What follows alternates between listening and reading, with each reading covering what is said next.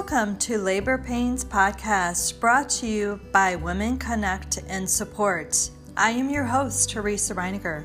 I am a woman that is very passionate and on a mission to help women and men that are struggling with infertility or loss of a child during pregnancy or infancy. I am here to help share stories of the struggles that couples have gone through to inspire and give you hope to continue on your journey to have a family to love. I have talked to so many men and women that have all told me the same thing, that they all felt very, very alone as they were going through the struggles and the grief. I want you to know that you are not alone, and I am here to connect you to others, to give you hope beyond the struggles and the grief.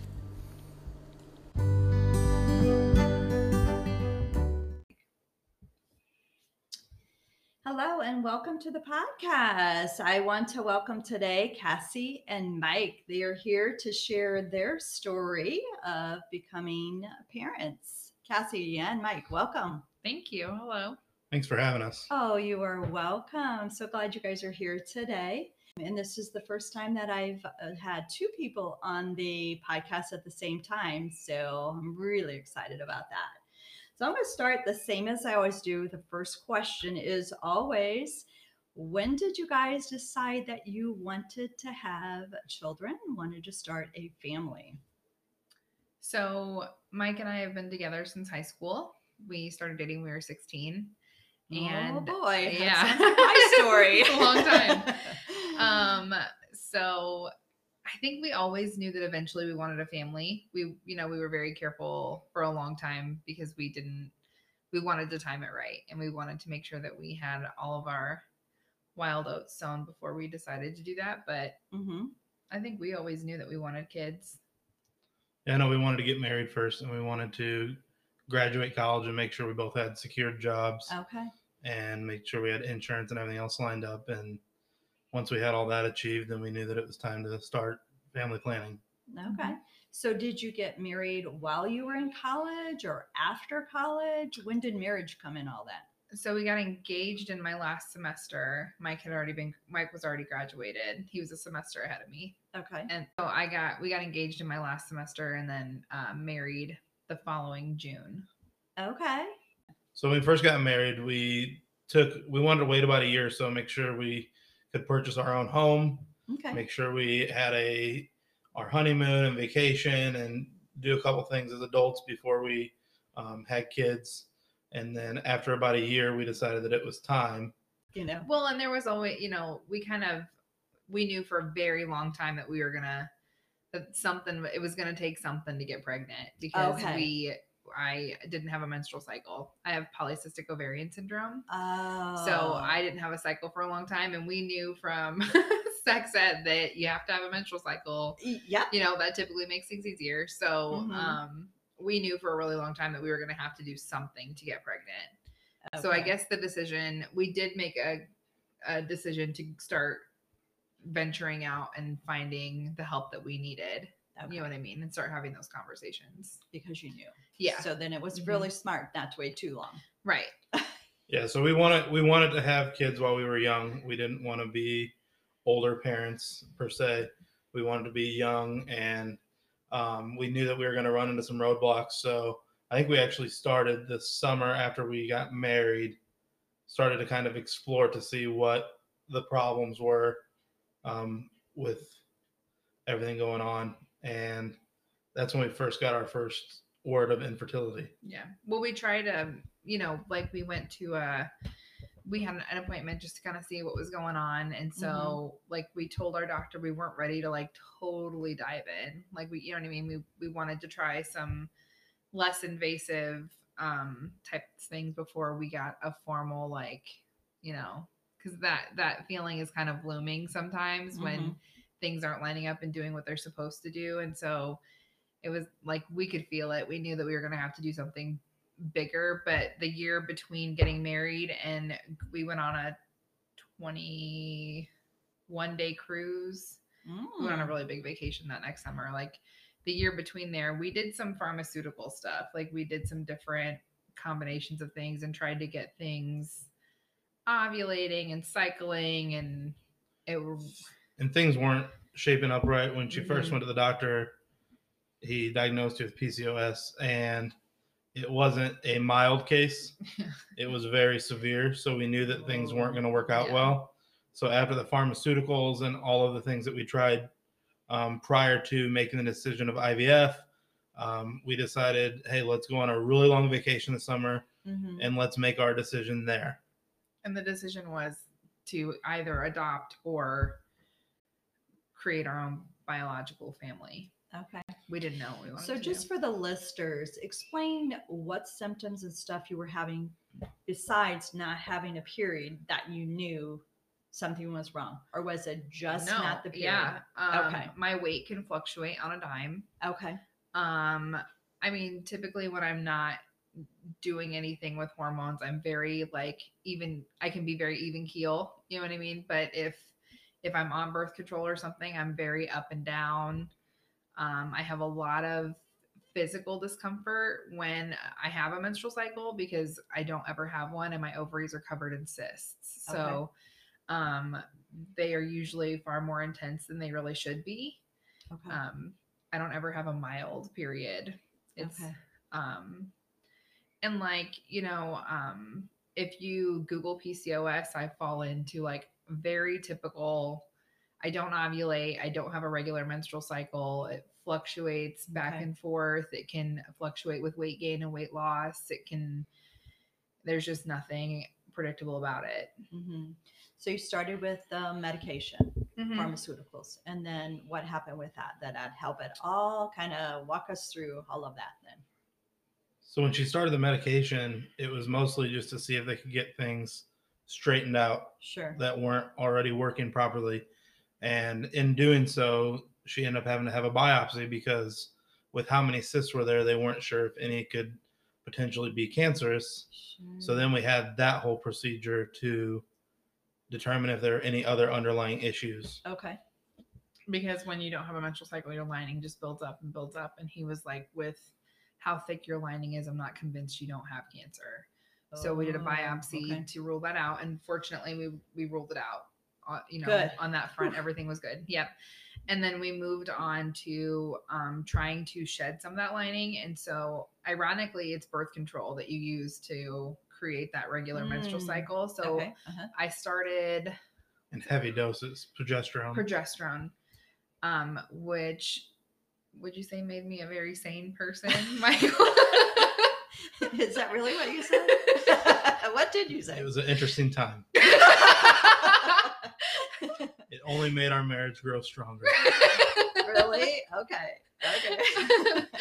Progesterone's a rough one. It was a rough one for me. And like it induced this period that caused me to have to take 3 days off work. It was very serious. So now when we talk to other couples who are going through infertility and they say, well, they just started on progesterone, I just tell the other husbands, buckle up. Batten down the hatches. Find a couch, maybe. Get comfortable. Be supportive. Drop the ice cream at the door. Don't speak words. Just be supportive. Okay, whatever you want. Yes. Okay. Well, good that you were like that. Yeah. That didn't like leave at that time. No. Made your marriage stronger. Yeah. If you can deal with that. Okay. Yeah, he was in it. Good. So then what came after that, or how did that all? Yeah. I mean, how long did you have to take that? Oh, I was on birth control just to get my period and my lining down for like 6 months, 6 or 7 months. Because, like the first one, it was rough. Like I said, I had to take days off work because it was so bad. And then they progressively got what appeared to be more regular. You know what I mean? So it wasn't as painful and it wasn't as serious. Okay. And and I would say you start all that in like August. So then around March, when things still weren't shaping up the way that they had thought they might, they knew there was that risk of things not being able to be fixed themselves and us having to lead into the choice of IVF or not. Okay. When we hit that decision in March or April, we said, let's book a really, really long vacation this summer Mm-hmm. and take time to make sure that we're both on the same page and then make a decision between either adoption or IVF, because unfortunately, as two teachers, we couldn't afford to do IVF and not have it work and then choose to adopt. Financially, it just wasn't an option. So both of those options are expensive. Both options were very expensive, and they're both, you had to commit to one or the other. So that's when we decided to book a vacation. And you have to really get your mind around what you're doing, you know, because Mike has always been a teacher in a behavior program. And so he works with kids that genuinely need a home. And so it, you know, his mind was already there. Like if we went adoption, we were obviously going to go through a local foster care agency. And like, that is a totally different mindset than I'm going to make this baby myself. You know what I mean? So we really had to get on the, we pretty much stayed on the same page. It wasn't a long discussion to decide that we wanted to do this, and we wanted the people that we make to be ours, you know. But it helped to unplug and not, there's no interference when you're on a cruise, because it's just the two of you, and you don't have cell service and you don't have access to the internet unless you pay for it. Maybe, you know, so it was very easy to like just enjoy that time and make that decision. We won't talk about that right now, but maybe a little later we can talk about, after we're done recording, where you went for 21 days. That sounds amazing. It was great. Yeah. I think everybody'd like to do that right now. Just unplug from this whole stuff we've got going on. So we'll talk about that later. And a big part that fed into our decision making was we had a support system around us that was familiar with IVF. Our niece and nephew were both born as twins through IVF. So my sister and brother-in-law had fertility issues. So they were able to kind of help us, guide us, tell us about what it would entail and what going into, even as far as like percentages and like how it could be successful, and help guide us along the right direction with that. So I think that really helped us kind of curve our decision too, to lean toward more IVF. But there were some other outside influences that kind of fought against us. Very briefly, when we talk about like religion and people's opinions. So when we did decide to go all in, we decided that we were going to back each other and make this decision, and we would never hide the decision from anybody. So we are completely open to tell anybody, and because is it 1 in 8 people struggle with fertility, so we want to be as open as possible to help other people who are going through the same process. But we definitely hit those walls. Well, we had it kind of easy because my family knew all about infertility. That's her huge. family did not. Yeah. So trying to explain to her parents and her family how it works versus my parents and my family already knew about it. Trying to explain it all. But luckily, both families were 100% supportive of us going through IVF and creating the family that we wanted. We're Catholic, and our whole family, Mike's family and my family, they're both Catholic. Yeah. And people, I mean, because we put it out there, like we're not scared of people's opinions. We decided what we were going to do, and we're going to do what we want to do. But you know, like Mike was asked one time, well, do you think you really can continue going to the Catholic Church after you've done this? And his response was one of my favorites. And he was like, you know what? I vowed on my wedding day in front of God and the congregation that I would make a Catholic child with my wife. And that is what I'm doing. Nobody told me how I had to do it. Yeah. So, you know, we combat with support, but like we did run into some hurdles. Well, and I think the Catholic faith, and we won't get into this too much, I think it's changing. And I think there are some priests that are definitely out there. I mean, I'm Catholic as well, and I have 3 grandchildren that I would not have if we were in strict Catholic doctrine, you know. But I think 2 of them have been baptized, and their priest, you know, walked through kind of the process a little bit with both of my daughters as they were struggling. So times are changing. Times are absolutely changing. 2020. Yeah. Lots of changes. Then it was 2016, 2015. But times have changed. People just get so brave with their questions sometimes. Yeah. Oh, they do. So after the cruise, you decided IVF was the way that you were going to go. Yes, Correct. because right before our Okay. cruise, we had a sit down with our doctor, and he was like, "Okay, now you're done. You know, like your choice is IVF, or I don't Okay. have really anything else to offer you because everything else isn't working, and you're trying it, continuing to try these things that aren't working is just going to keep putting your body through more trauma, Okay. and I'm not convinced it's going to work." Okay. So you didn't do IUIs or any of that leading up to, a straight to IVF. No, because of how severe her PCOS was, IUIs would not have worked. Okay. And so they determined that from the get-go. So it was all pharmaceuticals. They were hoping that maybe after some of the medicine, things would shape up to where IUIs could potentially work. But given the trauma that her body had been through in the 6 months that she was on those, they said IUIs wouldn't be effective. So IVF was the route to take if we wanted to go the route of infertility treatment. And yeah, well, it's great that the doctor was able to do that. I mean, because I think a lot of times, and could be insurance, I don't know, that, you know, there's certain stepping stones that you have to step on, you know, Clomid or fertility drugs, IUI, you know, that stuff. And then the IVF, you know, it's like you got to go through everything. But it was good that you got to skip that one. You know, like there was definitely mandatory stepping stones with all of our stuff. Fortunately, we had our insurance and we had the Illinois mandate to help out. So they, you know, in combination, some of those stepping stones were able to be a little bit more grayed out than others. Okay, good.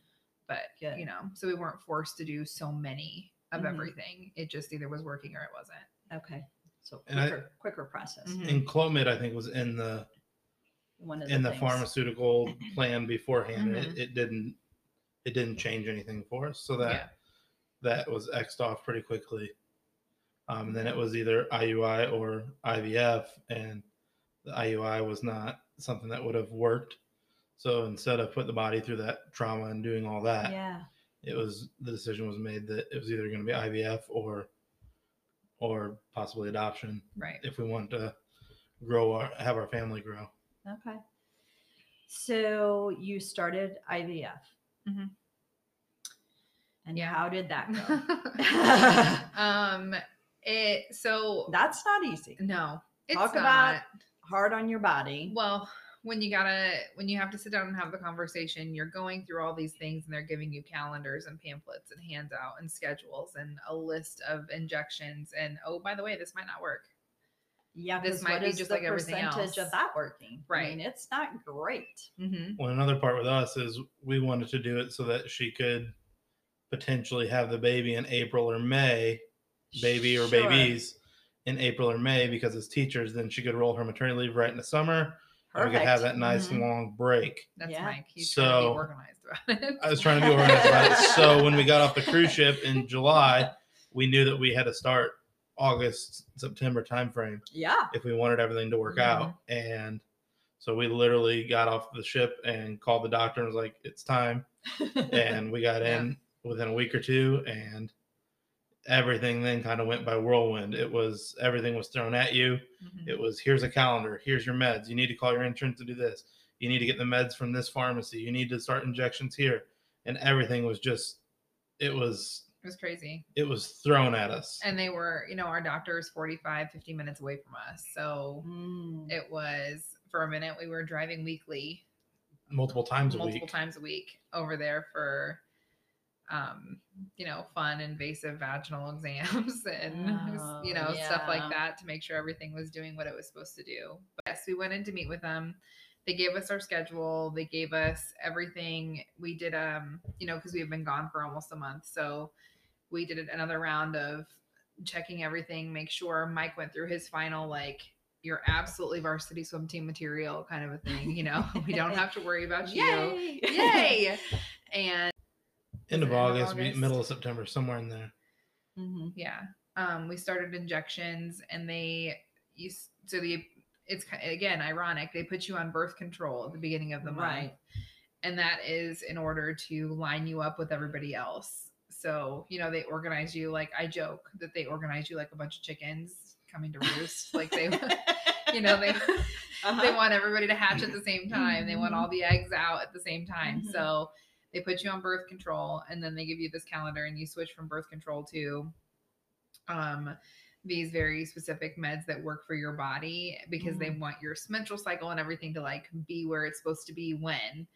And so so there's a calendar of all these shots that she had to get.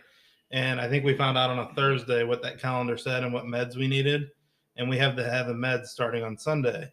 And there's only so many places that carry fertility meds. Yes. So it was a Walgreens, and I think it's still, I know it. I think it's the one off of Manchester in St. Louis. And, or I could go through my insurance and get it overnighted from a pharmacy in Florida. And I had assumed insurance is cheaper. So I called the pharmacy in Florida and ordered all the meds, and they gave me the price, and it was like $4,200 just for these injections. Holy cow! But just like, for the it's meds. kind of weird because you're already in this mentality that's like, okay, which account are we going to pull from? You know what I mean? Like, you're already there. Like, it doesn't get a credit card. I mean, it wasn't even a thought. You Like, we were like, we're good. You can't turn back now. So I gave them the credit card information. They were going to ship them out, and I got to thinking later on that day, I was like, you know, how do people go through this without insurance? Yeah. So I said, I'm going to call that Walgreens and just say, hey, this is what I have. If I didn't have insurance, what would this cost?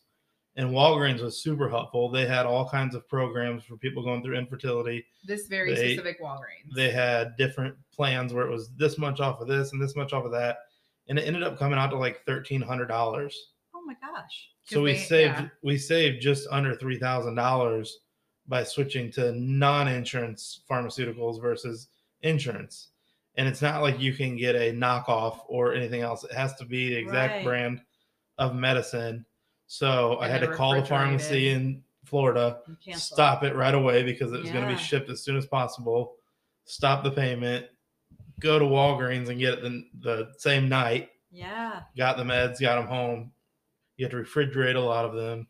You have to like get them out. And I'm just going to stop you just for a second. Yeah. Okay. For the listeners, check different sources. Yes. For all of that medication. Because that's a huge savings. Don't just, because you're, you know, you're going to do this, get the credit card out and just pay with what you think is going to be right. Check different things. Ask your doctors, ask the nurses in the offices, ask your insurance, ask Walgreens, CVS, anywhere, your local pharmacy that you're comfortable with. Ask the questions, because like the worst thing they can say is, no, we don't deal in infertility pharmaceuticals, because a lot of places won't, because they're so time sensitive and there's not, you know what I mean? Like if you're not in an area where it's very dense in infertility clinics, so I don't think a lot of them offer them because they're very, very expensive. Right. So, but like for us in the St. Louis area, if you have listeners there, the Walgreens on Manchester and St. Louis is phenomenal, and they will give you all the information that you need to get what you need. And I've heard that here in St. Louis before. Somebody, you know, driving over to St. Louis because they needed the medication, the drug right away. And then driving back so that they can make sure that they stayed on their schedule. So good to know. And we did just go through this with a friend. Just make sure that if this is you and you are getting this calendar with all of this stuff on it, that it is time sensitive. So get the information as fast as you possibly can. Make those calls at 8 a.m. when they open and figure out what you need to do, because you know, draining your account's not always the best option. Yeah. And, you know, we haven't even talked about, you know, going through the injections and all of that in depth. But many women, you know, at the ball game, giving themselves an injection, or, you know, at work, giving themselves because it is time sensitive. So, yeah. So you ended up, you saved some money and you got all the medication. Yeah. And you started the process. We took it home. Okay. And so when we got it, you know, we got it home and we got it all organized, and they give you this calendar and you start at this very specific time and day, and you have to be very, very, very consistent with it. So like the next 2 weeks of our lives were totally organized around when we could be home to do these injections, because they're refrigerated and you can't be transporting them and letting them warm up and cool down. And so unless you're packing a whole cooler, and you know what I mean, you're going to make sure that baby doesn't get warm, then you can't, you have to be home for it. I don't have a problem with needles. giving myself injections was not like a huge Okay. deal at all. It did not bother me at all. But big guy here was very bothered by it. It sounds like my husband. Yeah. Okay. It's okay. Listen, I am so fortunate because Mike did not miss one appointment. He did not ever. Wow. I never ever have been to an appointment, even through infertility and pregnancy. I've never been to an appointment without him ever. Wow. He's never missed one. So like, you know, these but these needles had him a little messed up. Like he okay. did do the mixing for me and the drawing, but when I had to like inject it, he had to leave. Like he was like, "You good? You're good. I gotta go." Well, that's okay because you said the big guy here. Yeah. You don't want to pick him up off the floor. No, I'm not going to. Yeah. So. So I'd always make sure that it was all the measurements were right and everything's ready to go. She'd sit there at the alcohol swab and get things ready to go, and then she'd take care of it, injecting it.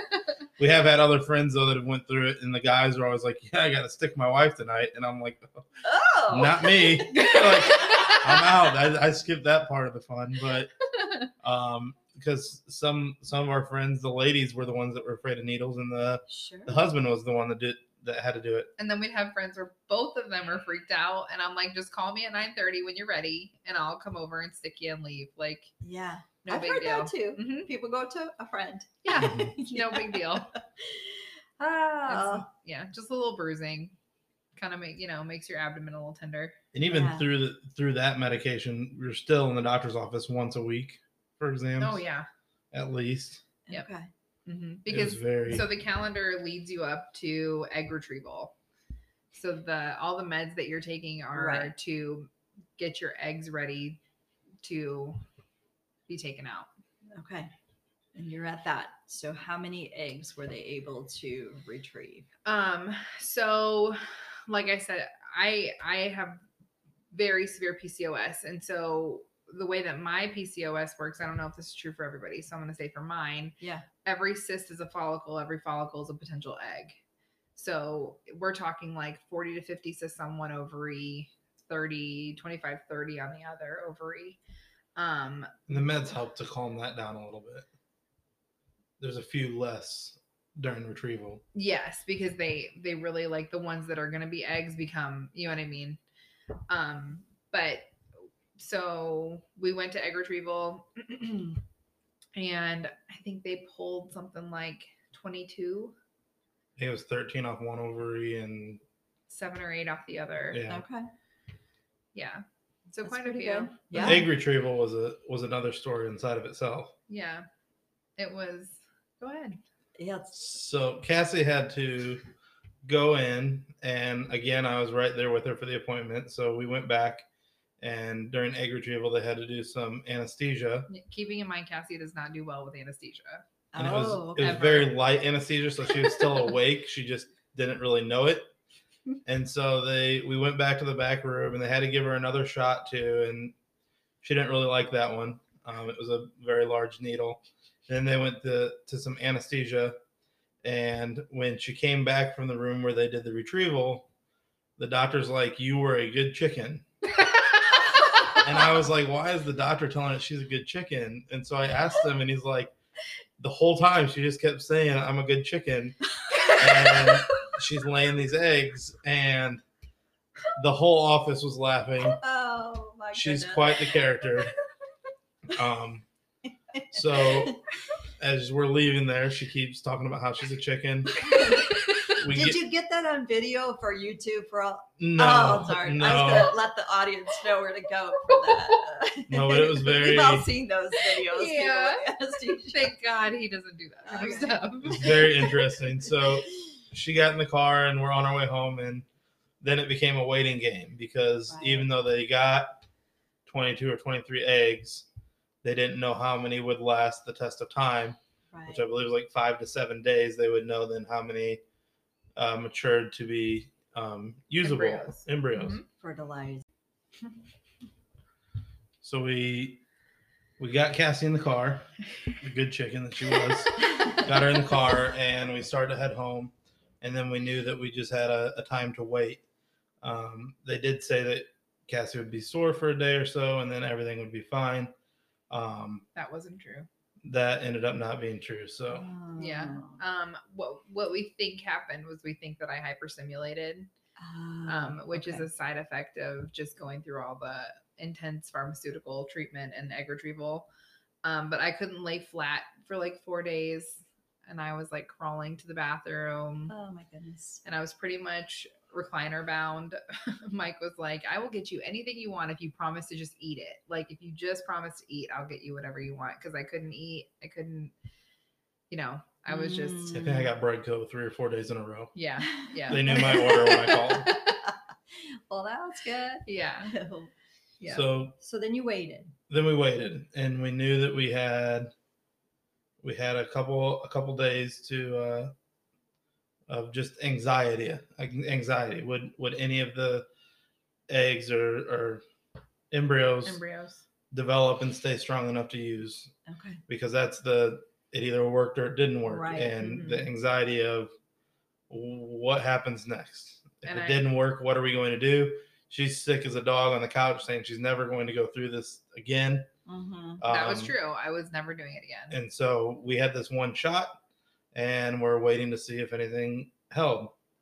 And at this time, we ended up over at our family's house for a little gathering, and randomly got the call on a Saturday afternoon with the results. Yeah, we were at a Christmas party. And I was telling the chicken story on the couch. Like, I was joking around telling the story, and my phone rings.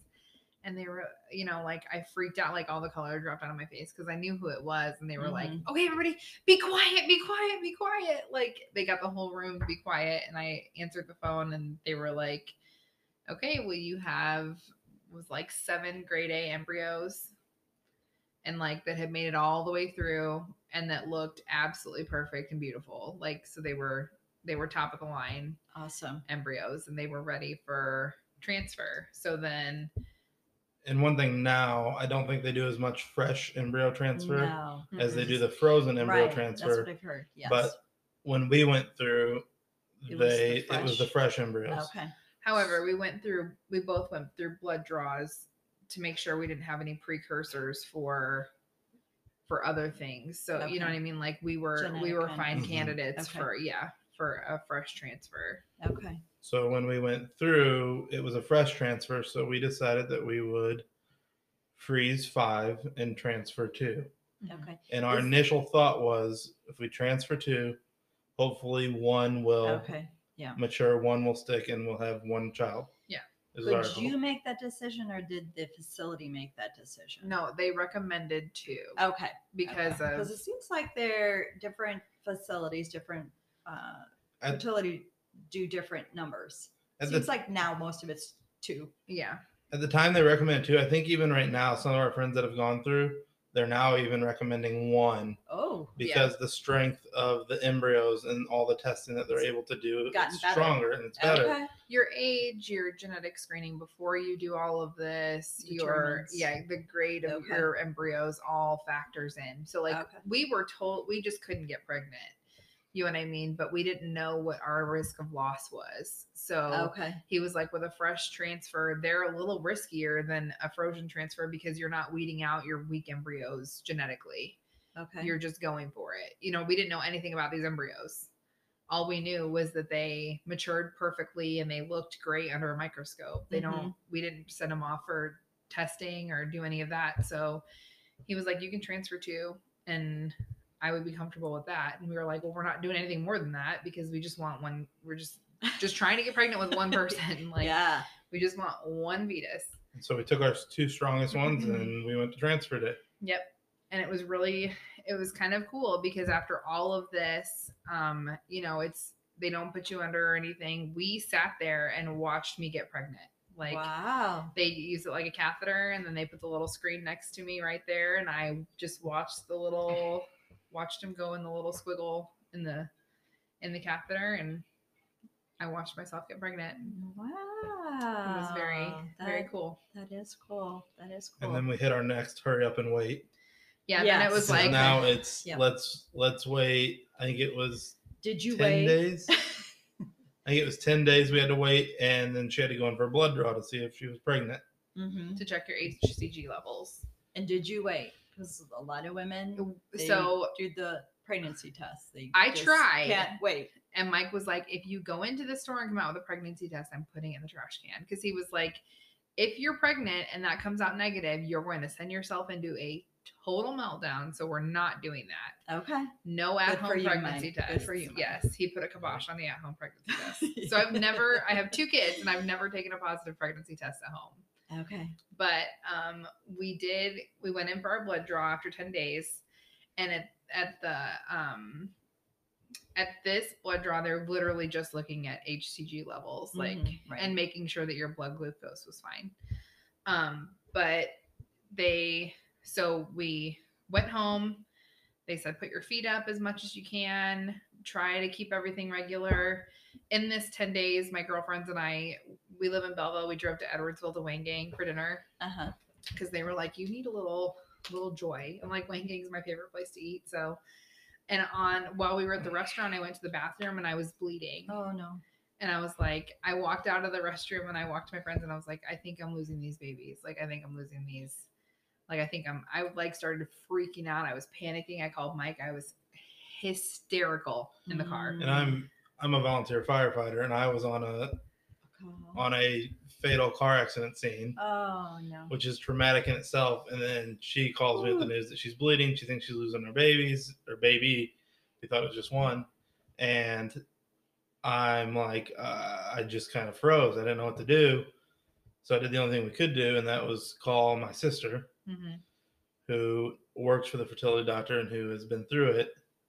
And she kind of put everything at a little bit more. She gave us a very positive spin, but like really what she was saying was the only thing you can do is come in in 4 days, because we were on like day 6 and see if you're pregnant. But she said some spotting was normal.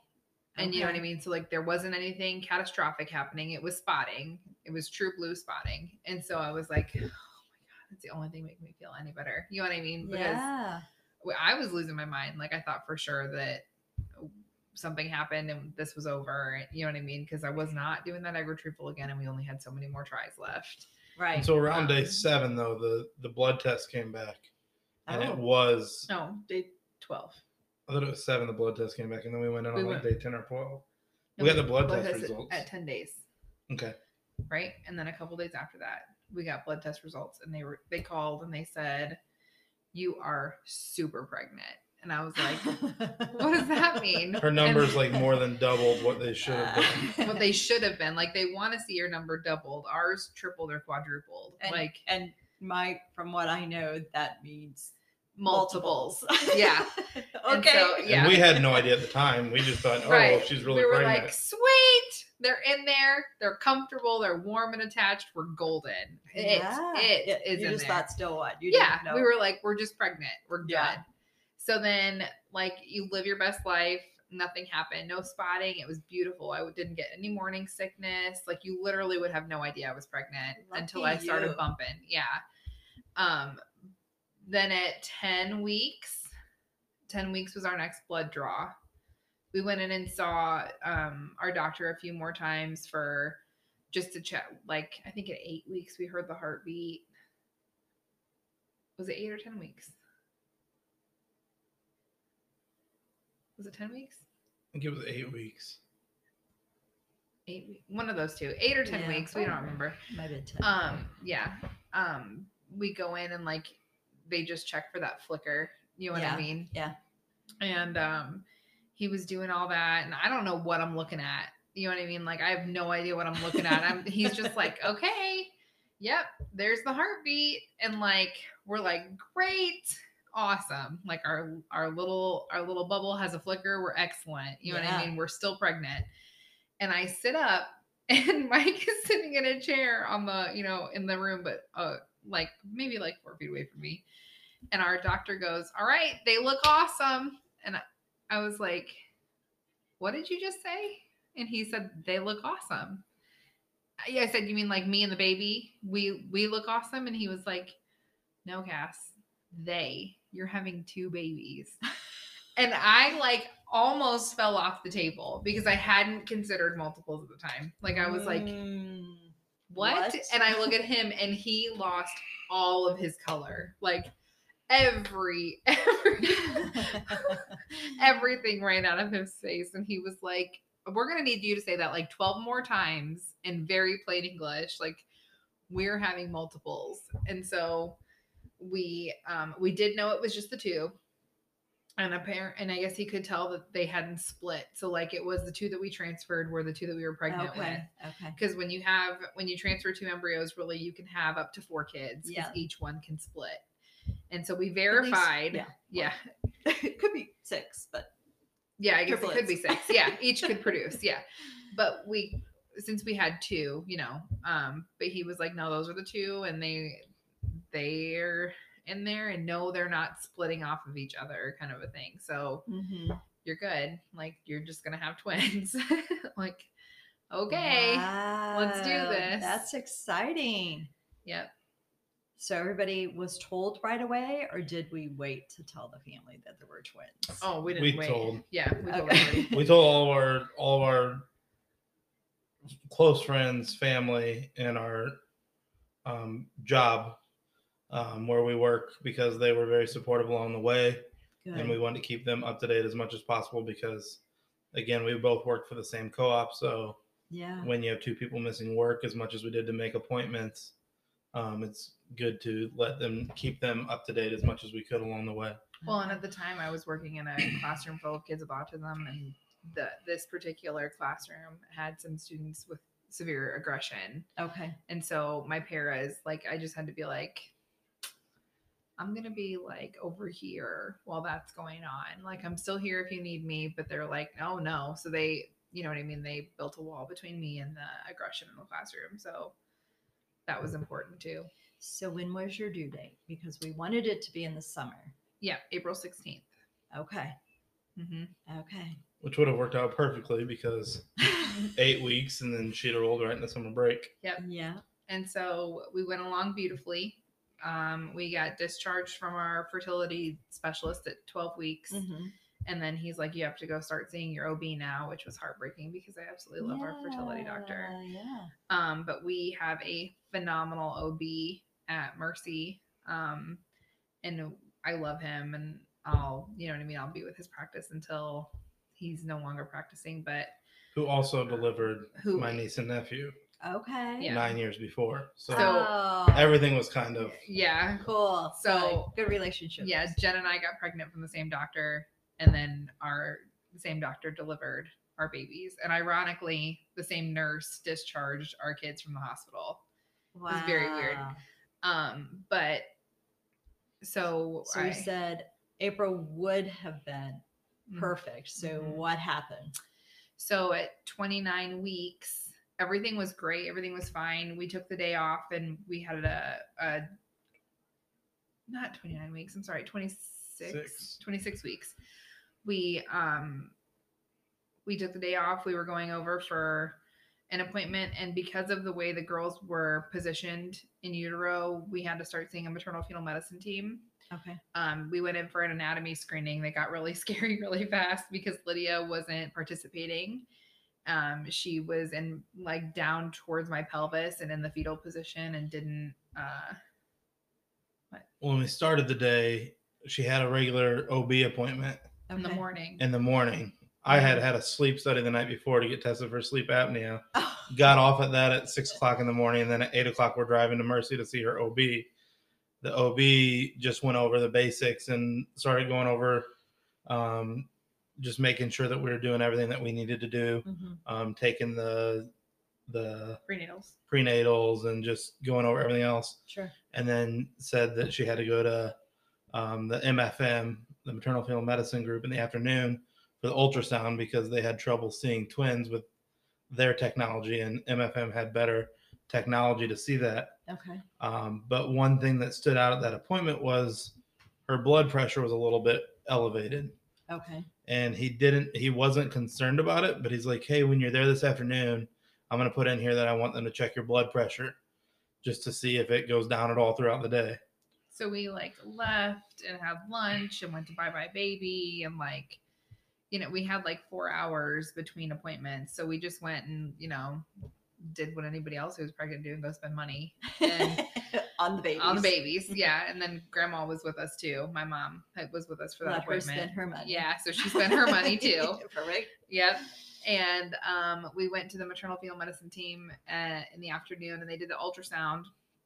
And I'm telling you, like, they had to tip me on my head and stuff because this baby, Lydia, was not participatory. Like, that is her personality 100% even now. But, like, she just was like, I'm not doing this. I'm not having it. They were like, well, we see half of her organs. And I'm like, are you telling me I only have half of a child? Like, what do you, I don't speak ultrasound technician. So, you know, this team had some acrobatics that we did so that they could see her, but she was totally fine.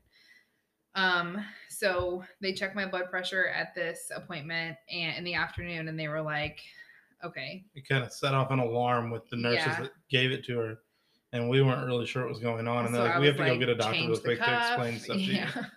Change the cuff, change the machine, take it by hand, do what you got to do, but that's not right. There's no way. So like I made them take my blood pressure like 8 times, and they were finally like, we're going to get the doctor. And so the doctor came in. He took your blood pressure. He took my blood pressure. He took it. You know what I mean? He didn't rely on a machine or anything. And these nurses were phenomenal. They were doing everything that I asked them to do to make sure that everything was, you know, that there was nothing wrong with the equipment. But he came in and he was like, okay. He asked her, he said, where do you work? Yeah. And she said, I'm a teacher. I teach students with special needs. And he said, not anymore. And we both kind of looked at each other like, what? How's this doctor saying you're not going to teach anymore? Like, what is, and we're like, please explain. And he's like, she's not going home. And so I literally said, look, you don't understand. We're both teachers. I said, she's taking her butt back to work. And I didn't use that word. But I'm sitting here telling this doctor, I was like, no, she's going back to work tomorrow. Like, we have bills to pay. We have everything set up to where if she delivers on April 16th and it rolls in, it's going to be perfect. And our finances are all set up. Him the schedule. And so I'm telling this doctor how things are going to work. This is January 8th, by the way. Ooh. Yeah, so this is very early. And he said, no, she's not going back to work. And you guys are going down to, I believe it was like the admissions for labor and delivery. Mm-hmm. And yeah, they sent me to the L&D floor like that right then, because he was like, listen, if you go to L&D today and we can't get your blood pressure down, you're delivering these babies today. And we were like, what? Like, you know, then we can't even think. Then Mike goes straight into panic mode, and he's calling our bosses, and he's trying to explain everything and trying to get things lined up. He's getting his parents on the phone. My mom was already with us, so we didn't have to do that. My parents are getting ready to leave the country for 2 months. His parents cruised through the winter. Ooh. So, and this was not part of the plan. No. No, it absolutely was not. We had to buy cell phone chargers at the gift shop at the hospital because we didn't have anything. And so then things got really serious because they literally gave me a choice, or us a choice. You a choice. And they said, if we can only save one of them, who do you want? Oh. So. One meeting Cassie or the kids. The babies. Okay. Not one or the other of the babies. Either Cassie or the babies. Yeah. Okay. That's a hard decision to make, but if I was in that position, I know what I would choose, but yeah. And you probably made the right decision there, but it didn't matter. Yeah. That didn't matter. So we had to make the decision. The decision was made, and which was to save Cassie. Because of everything we had went through, the babies being born at 26 weeks, nothing was guaranteed that they would be born without problems. True. So she had to do a lot of different tests. Everything came back. Everything got better. And they figured out how to calm everything down. That's what he means by it got better. It didn't get better because she ended up having to be admitted to the hospital into antepartum for the rest of her time until the kids were born. So you were there a month. Yeah, we were there. So January 8th to February 2nd. Okay. Like 3.5 weeks. On bed rest. On bed rest. It was yeah, it was quite an experience. We had to buy phone chargers, and a friend of ours at the time, one of our best friends, lived with us.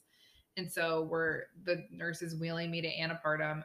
So they took me down to L&D, and they got everything kind of like figured out that they could get everything stabilized. So then they took me to antepartum, which is where I could live for a little while and not be delivered.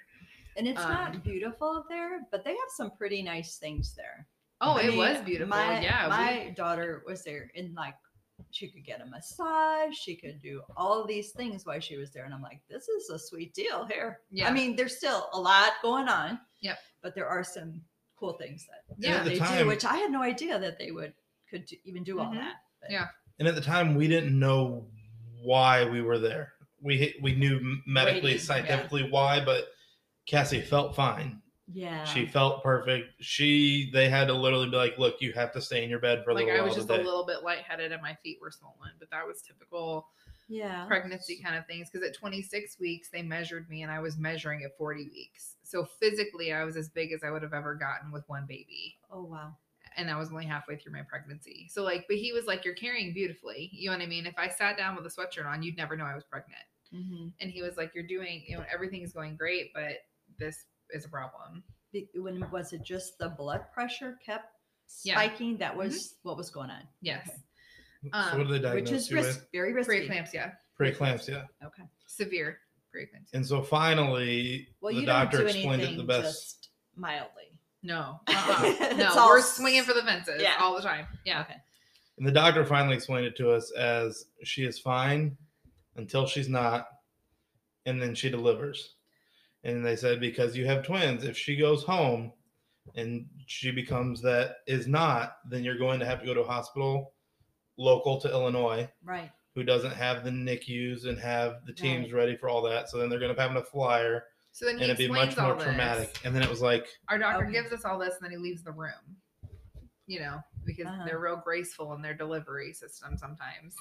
And so Mike and I'm like, okay, so now it's officially a Stockholm syndrome situation, because then he comes in and he was like, okay, so we figured out that if you're on labetalol and you're on this and you're on that and the other thing, then you're good. Your blood pressure is normal. If we can send you home to monitor it. And I was like, I don't think you understand. Now you've set this chain of events off. And so if you send me home, I'm walking to Mercy. I'm not delivering in Belleville or O'Fallon or wherever. I am only delivering here. And he goes, so if I go into labor and an ambulance has to bring me to a hospital and they take me to Belleville, I am not getting out of the truck.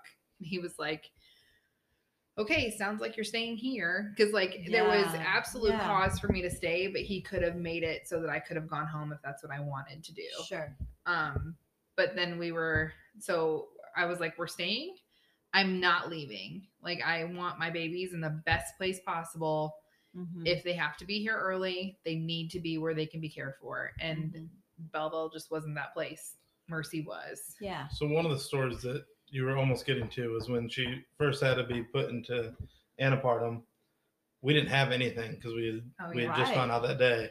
So I call up one of my friends as the nurse is pushing her in a wheelchair, and I was like, hey. Well, it was nighttime. It was nighttime. It was like 8 o'clock at night. Closing down, and we're going down this corridor, and the hallways are really long when you're going from one building to the other.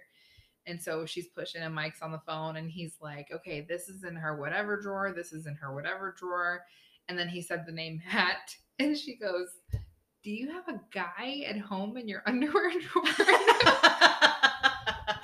I said, yeah, we'll just see what we get, won't we? And she was like, those are some good friends. Cause we had one guy friend packing my bag and another guy friend picking our stuff up and bringing it to us. Oh and so my gosh. Us. My stuff too. Yeah.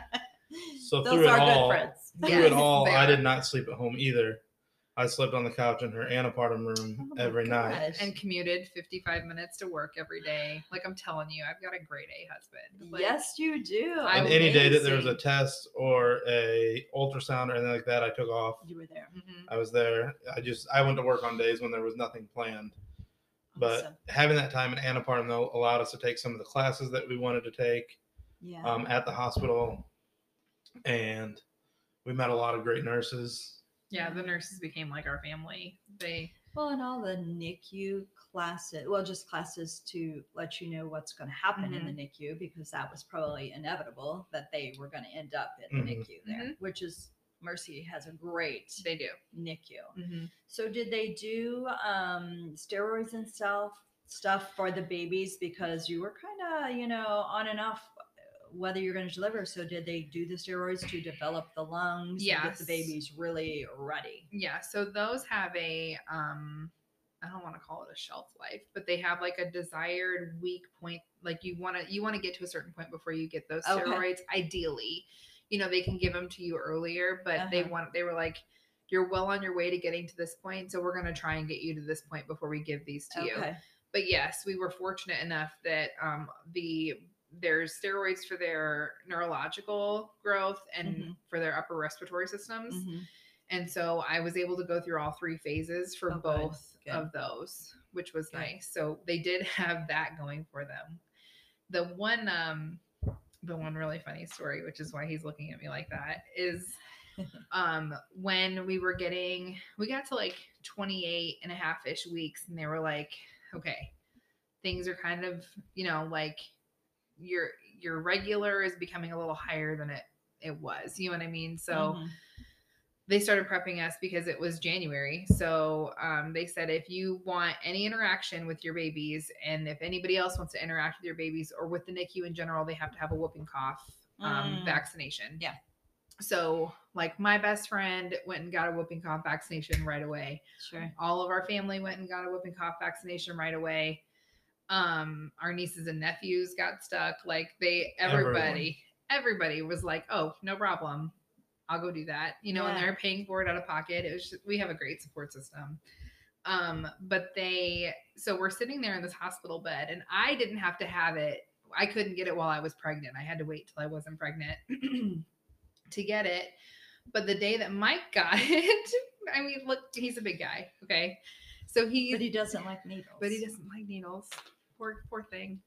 So he's sitting there in the hospital room, and he's got like this teeny tiny hole from getting this whooping cough vaccination. He's got a Band-Aid on it. It's a whole very dramatic thing. It's sore. On this the same day, I'm laying in the hospital bed, and they're doing the last round of the upper respiratory steroids. And this needle was like a hose, like it was huge. And this one in particular happened to be very dull. So it like bounced in, like they had to like push really, really hard. So I'm bleeding all over the bed. Like they're trying to get this injection to go. And like, it's a disaster. They did it in my backside. And like, so I got immediately this bruise and like, it's a disaster. And I get all like rolled, and I'm not bothered by it. Like, it's fine. I get all rolled over, and Mike goes, God, my arm really hurts. And I was like, does it? I literally have a hole in my butt cheek right now. Does your arm hurt you right now? Like, it's just funny. You just needed a little sympathy, right? Sympathy. I'm bleeding out all over the place, but yes, your whooping cough shot looks terrible, doesn't it? Okay, so you gave Mike a little sympathy. You can call it that. Really, I gave him the eyes a few times. Like, you gotta get it together, big boy. Yeah, get it together. Because I literally have more holes in me than a strainer right now. So you had went through all of you needed to go through. What did you call them? For the vaccines? Yeah. So that the babies. I call them vaccines. They're steroids. Yeah. Steroids, so that the babies would be. Would be better. Gave them a competitive edge. Yes. It wasn't really like a guaranteed this is gonna save them kind of a situation. It's just gonna help. Yeah. Okay. Hopefully. So then you waited still. And so 29 weeks and 2 days. No, 29.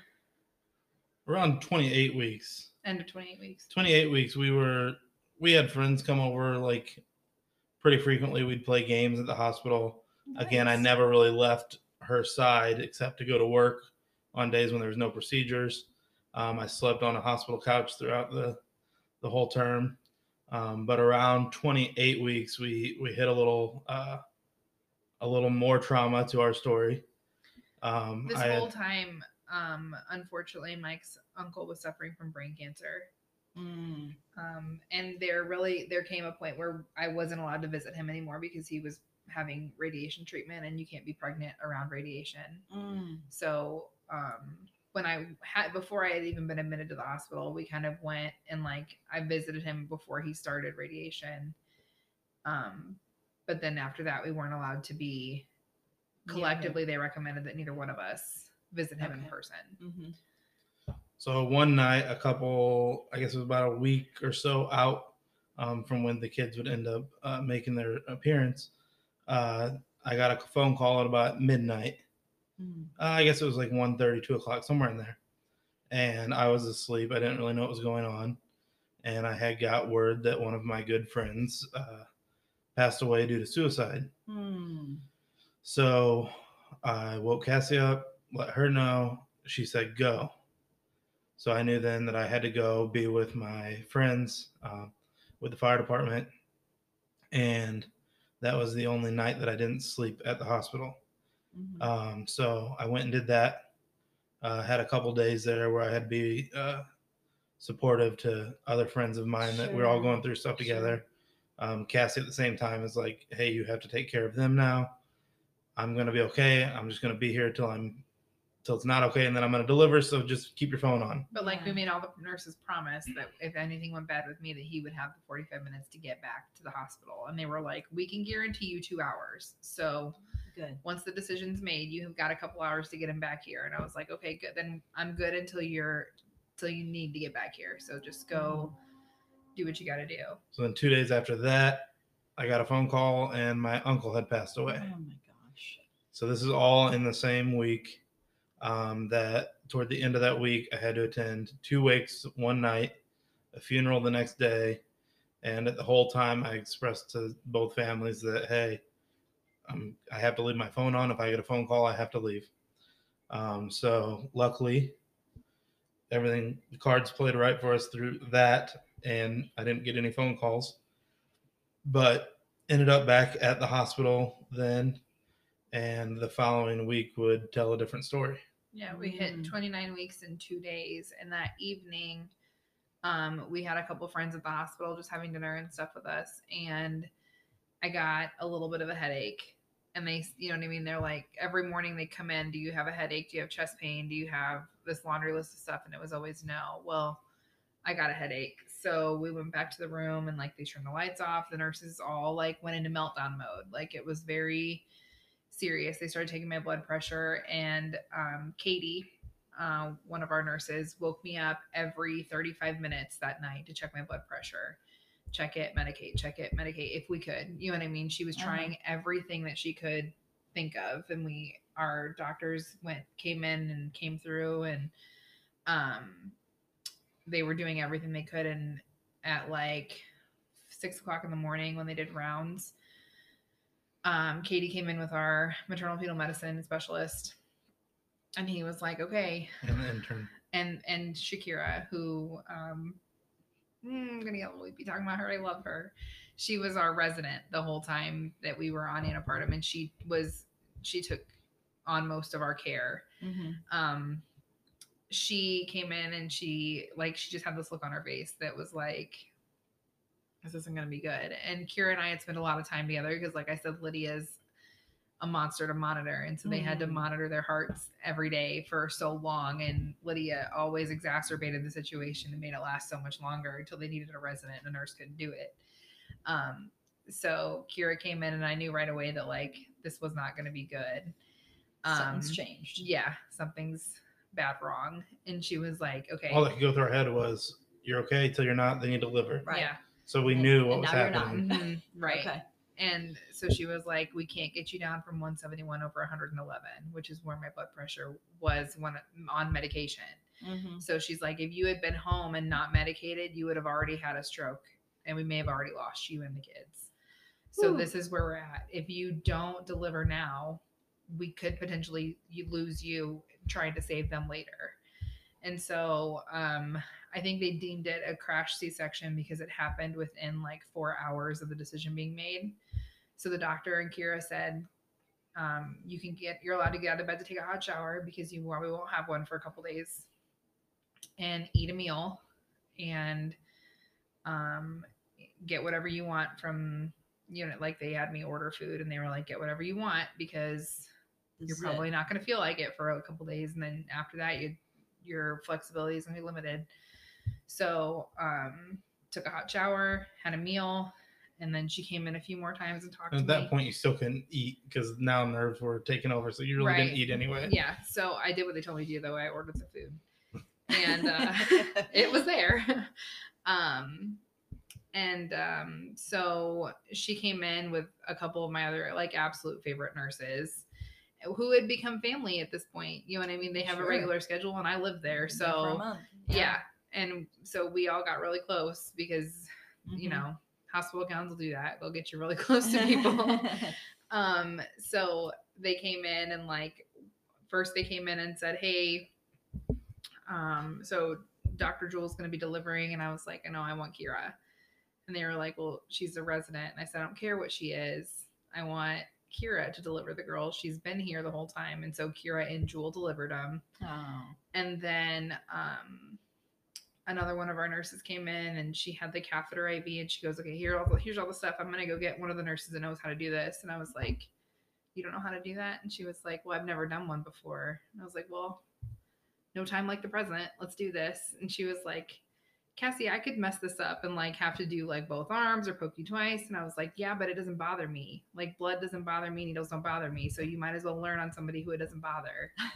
And she was like, because it was one of the big catheter IVs. So it was like a process and it was kind of scary looking. And she was like, if you're sure. And I was like, I'm positive, like go for it. And she got on the first try. So that was kind of exciting. Oh yeah. And then the last time they came in, they said that they had 26 interns that had never seen a twin C-section, a multiple C-section. So they were asking if they could watch. A couple of them could watch. A couple of the 26 could watch. And I was like, sure, pack the house. Why not?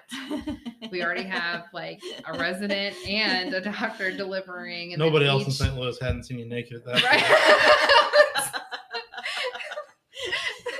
point. Nobody in St. Louis. Might as well bring anybody wants to see it in. Yeah, come on. Well, when you go through all of that. Yeah. The bashfulness was just out the window. I would like come out of the bathroom with nothing on. And Mike's like, if somebody walks in here, you don't have any clothes on right now. I was like, well, just add them to the very short list of people who haven't seen it yet. Who cares? And he was like, will you please just go put your clothes on? And I was like, well, I was just coming out to do this, like no big deal. But yeah. So they ended up, the next scary part was the doctor came in though and started giving us all the statistics of 29 weeks and 3 days and what percent the kids could come out with disabilities, what the survival rate was, what percent would be intubated, and what percent, and what are absolute everything, like the worst case scenario. And that was kind of a gut check. The list of things that we'll absolutely deal with, and the list of things we could potentially deal with, and the list of things that we'll may eventually have to have a conversation about. So and the list was long. Then they started to walk us through, okay, this is what labor and delivery is going to look like. And at the time they're talking to you and it's kind of going in one ear out the other. Like, I'm going to live through it in about an hour. So let's just do this. Get on with the show. Stop talking to me and let's just do this. So then we get down to labor and delivery. They've got to do all that. Yeah. They've got to. They have to prep you. So we get down to labor and delivery and they start medicating you. And they gave me the epidural. And her mom got there and her dad got there.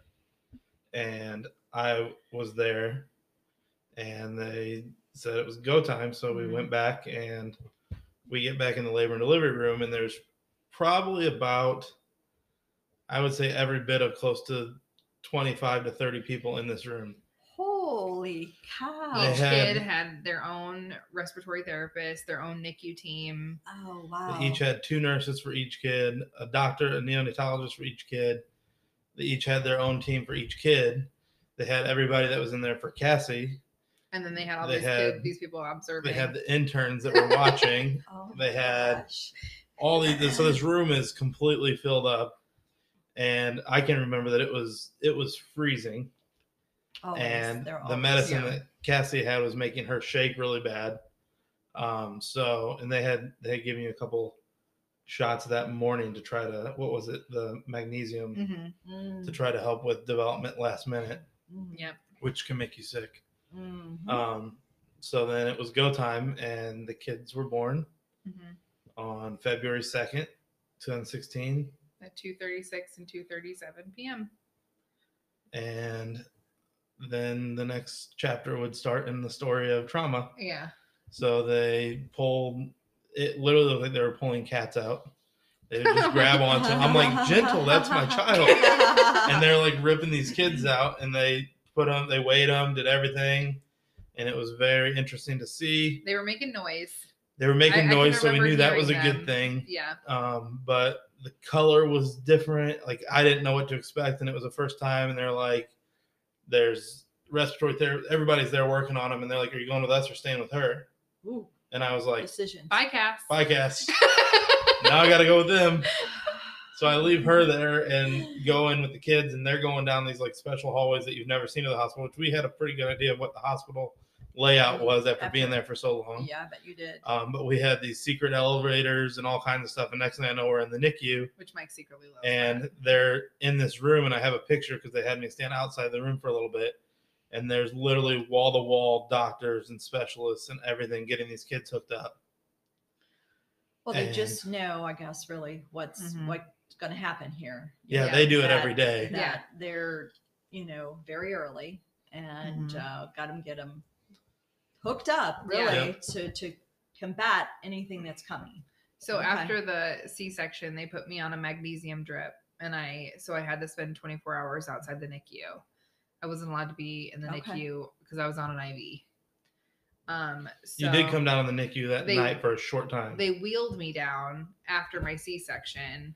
They took me, like, they attached everything to the bed and like wheeled me past the girls so I could see them, but I couldn't touch them or. Right. And this she tells secondhand because she doesn't remember anything the 3 days after the kids were born because of the medication. So she's like, "What happened? Where did somebody brought her flowers? And like, where did these flowers come from?" I was like, so I was having to piecemeal everything together from what happened. So the kids were in their isolates. And they were doing as well as could be expected, which was moderately okay. Which was okay. And the nurse said, "You really need to go get some rest." And at this point, I can't hardly sleep. But I was like, "I'm gonna go check on Cassie. I'll be back either in the morning or later, whatever. I'll be back." So I go up to Cassie's room. We had some friends in Cassie's room. Nobody else could go down and see the kids at this point, just due to the severity. Right. Other than I think Grandma saw them that night. Yeah, they only let grandmas in. It was only very grandma. weird. Yeah, they don't let grandmas or anybody else in. So we were allowed to choose 2 people, I think. So I went back to her room. A lot of our friends are there. Cassie's not even like with it. And I was like, "All right, guys, we're going to hit a call tonight. It's been a busy day." So I sit down, close my eyes in a recliner. This I do remember. And we get a knock on the door. And it wasn't a good knock. It was like a frantic knock, and I don't think the doctor was not trying to be frantic, but it's it hard alarmed not us. To, yeah. And it was one of our neonatologists, and he knocks on the door and he comes in, and this is the only thing I remember from these 3 days. And I look over at Mike, and Mike's kind of like with it, like scared. You know what I mean? He's got this look on his face that's like, "Oh my God." And I looked at him and I was like, "Okay, what? Just don't tell me that one of them is gone. Just tell me that they're okay." And he was like, "Well, okay, this is what we had to do. Lydia had a left side pneumo, which means her lung collapsed entirely. So she was only operating on one lung, which we found out was very weak anyway. So we don't know anything about whether or not she was oxygen deprived or if there's going to be neurological deficits following this. But right now she's intubated and on a ventilator." And so, I mean, we're talking about a chicken breast. Lydia weighed 2 pounds, 3 ounces. And in the next couple days, she would dip under 2 pounds because that's what happens when you're on a ventilator. They can't gain weight as fast as they're losing it. So, Lydia was on a ventilator, and they had put Amelia on a CPAP, basically, is what it ends up being. If you're familiar with a CPAP, they're just forcing air in. And so I was like, "Go, you get out of here and don't leave my kid's side until you know that they're okay or until I can get there to tap you out. You don't go to the bathroom. You don't shower. You're not doing anything. you get there and you stay there. And he was like, you don't have to tell me twice. So he ran out to be with them, and I came off the magnesium the next morning, and they let me go in with him, but I still don't have those first couple days. Yeah. So then I went down, and there you have a 2-pound child that's intubated, and it was, I mean, we have pictures still, and it's sad, but I literally pulled a recliner up between the two of them and literally stayed by their side. We did not sleep a night at home until the kids came home. Wow. So the month in the hospital that Cassie was in, and then how long were they there? Kids ended up being in for 2 months. February 2nd to March March 29th. 28th. Okay. And so I'm sure through that there was probably lots of ups and downs with their care. Yeah. Which is I think pretty normal that being born that early on. And you live day to day with different Yeah. tests. It's brain scans and heart scans, and Amelia had a they had to brain check the bleed hips and her and- septum dissolved, and her bridge started breaking down, and like you can't rebuild a septum even with plastic surgery. It's like a thing. So like it was a whole, you know, they both had a whole laundry list of trials and tribulations, but they're I was gonna say, how are they now? perfect, beautiful, smart. They're in preschool, kicking ass and taking names. Good. And as much as we built bonds with the nurses in Antepartum, we built even bigger bonds with the nurses taking care of our kids. I bet. Yeah. Oh, And so yeah. we had some the nurse that we had the first night, we made one of their primary doctors. And we didn't find out until we were checking out that had Literally she the not night checked before on we them, left the NICU. had she not found that Lydia's lung collapse, we would have lost her. Oh, wow. And it was we like were a matter probably of within 30 minutes. minutes. Wow. And one of the more junior nurses happened to be working with this nurse that night, and this nurse that saved Lydia was very seasoned and she's very good at her job. And the more junior nurse, we happened to have her the night before we graduated from the NICU and went home, and she was like, I've literally never ever heard this person raise her voice the way she raised her voice to get somebody down here to intubate Lydia. She was like, I will never forget the sound of her voice because I was scared because Yeah. it was real. And she Yeah. was like, we were probably 20-ish minutes from losing your daughter, Wow. and she's the only reason she's still here. Wow. Those miracle people in our lives. And we still keep in touch with their NICU That's nurses, awesome. with Cassie's Antepartum nurses. Yeah, they would come to they won't, probably not this year, but they've been coming to the girls' birthdays and stuff like Yeah. that. And we're on Facebook Awesome. friends and stuff. That's awesome. So we're going to wind this up, but I have a couple questions for you. Mhm. So are the other embryos frozen? Will there be more children, or was this a one-time you got the twins because you said there were multiple Mhm. embryos? Yeah. You froze some. So are there more children in the plan, or No. is this it? This is it. So this is the next. That was it. This is it. Okay. This is the next huge trial that we had to face with infertility was, what do you do with the frozen embryos? Because I know Because they we were asked standing that. in a NICU looking at 2 isolates. Yeah. And we had to decide within, I think it was so many months from the time that we froze them to when we either had to pay to have them continue to be frozen. Right. We could donate them to other families that are looking for embryos for going through infertility issues, or we could terminate them Donate them to science. or donate them to science. And so we had to make a tough decision because Those are tough decisions to make. and it And they're nauseating. that was one of the toughest. That was probably the toughest decision through everything. Was what do we do? Because at this point, seeing what our daughters went through, seeing what she went through, if something happened at this point, we are not going back. Okay.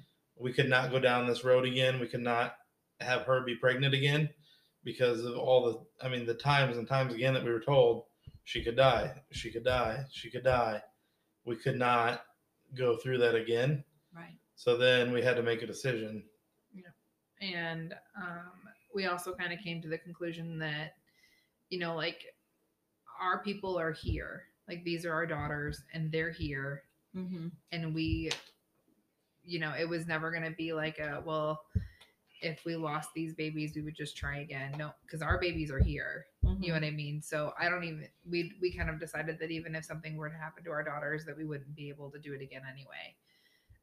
So we terminated our embryos. Okay, because it would, like you said, like Mike said, Mike, Mhm. I don't think could have went through if you chose to go through a pregnancy again. I would He not. would not have made No. it. Yeah.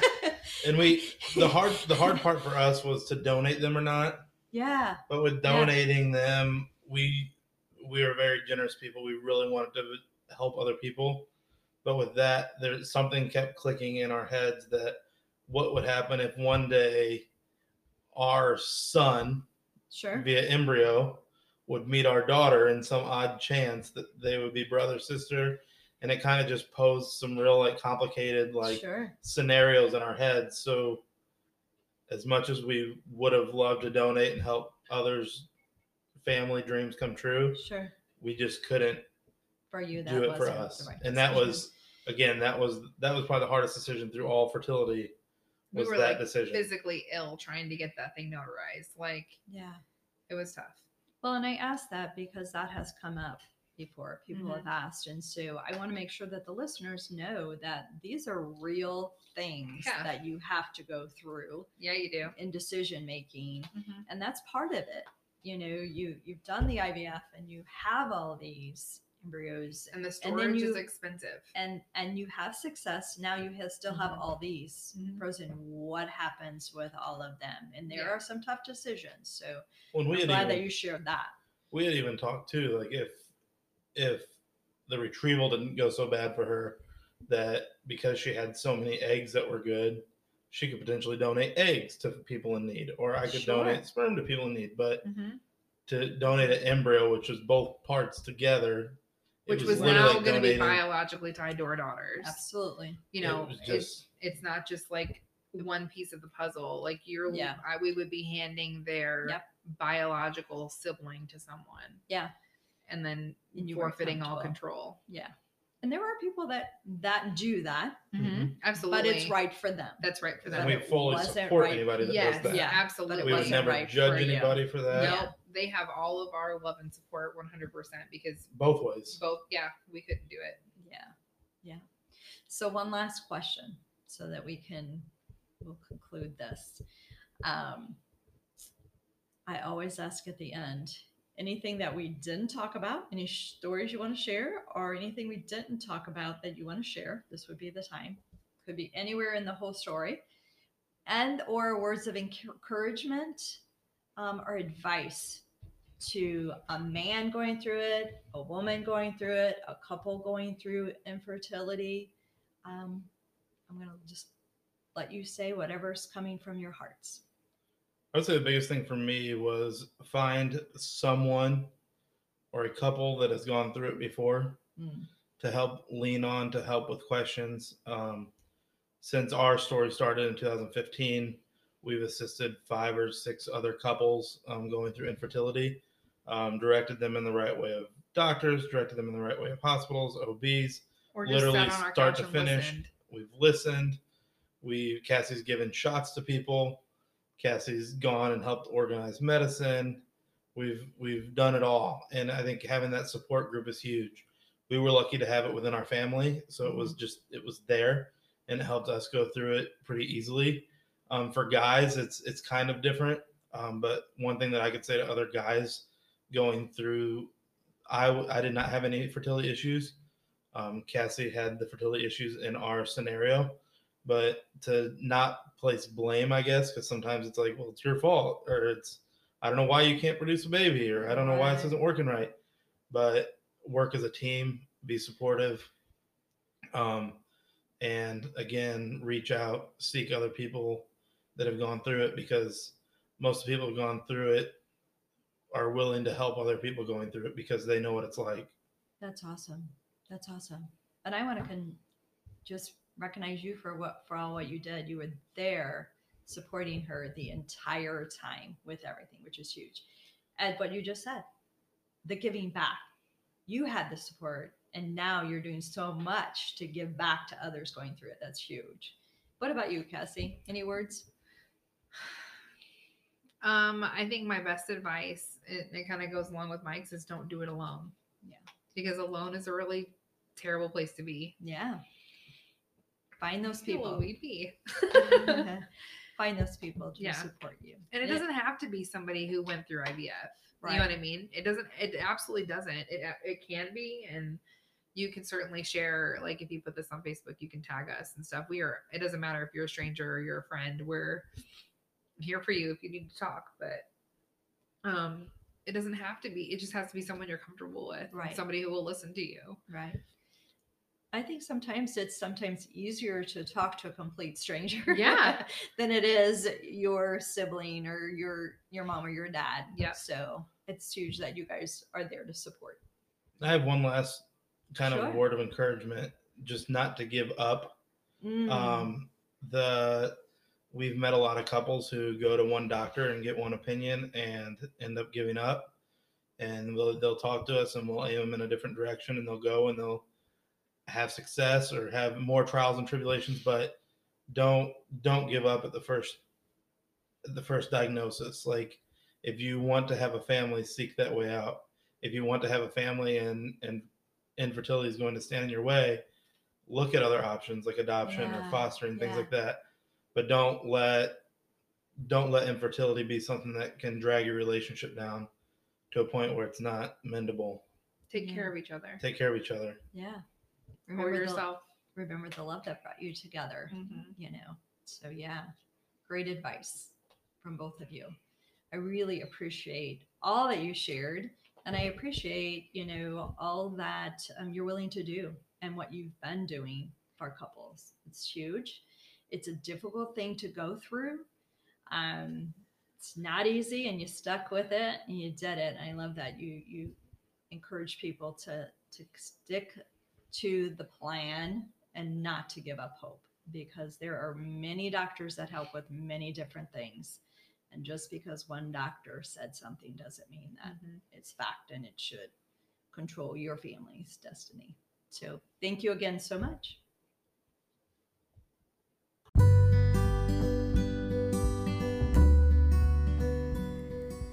Thank you so much, Mike and Cassie, for coming on and sharing your story today, your journey to have a family. I am just so impressed with how you guys work together as a couple in your decision making. Just so strong and confident, like you made a decision and it was all about accomplishing that.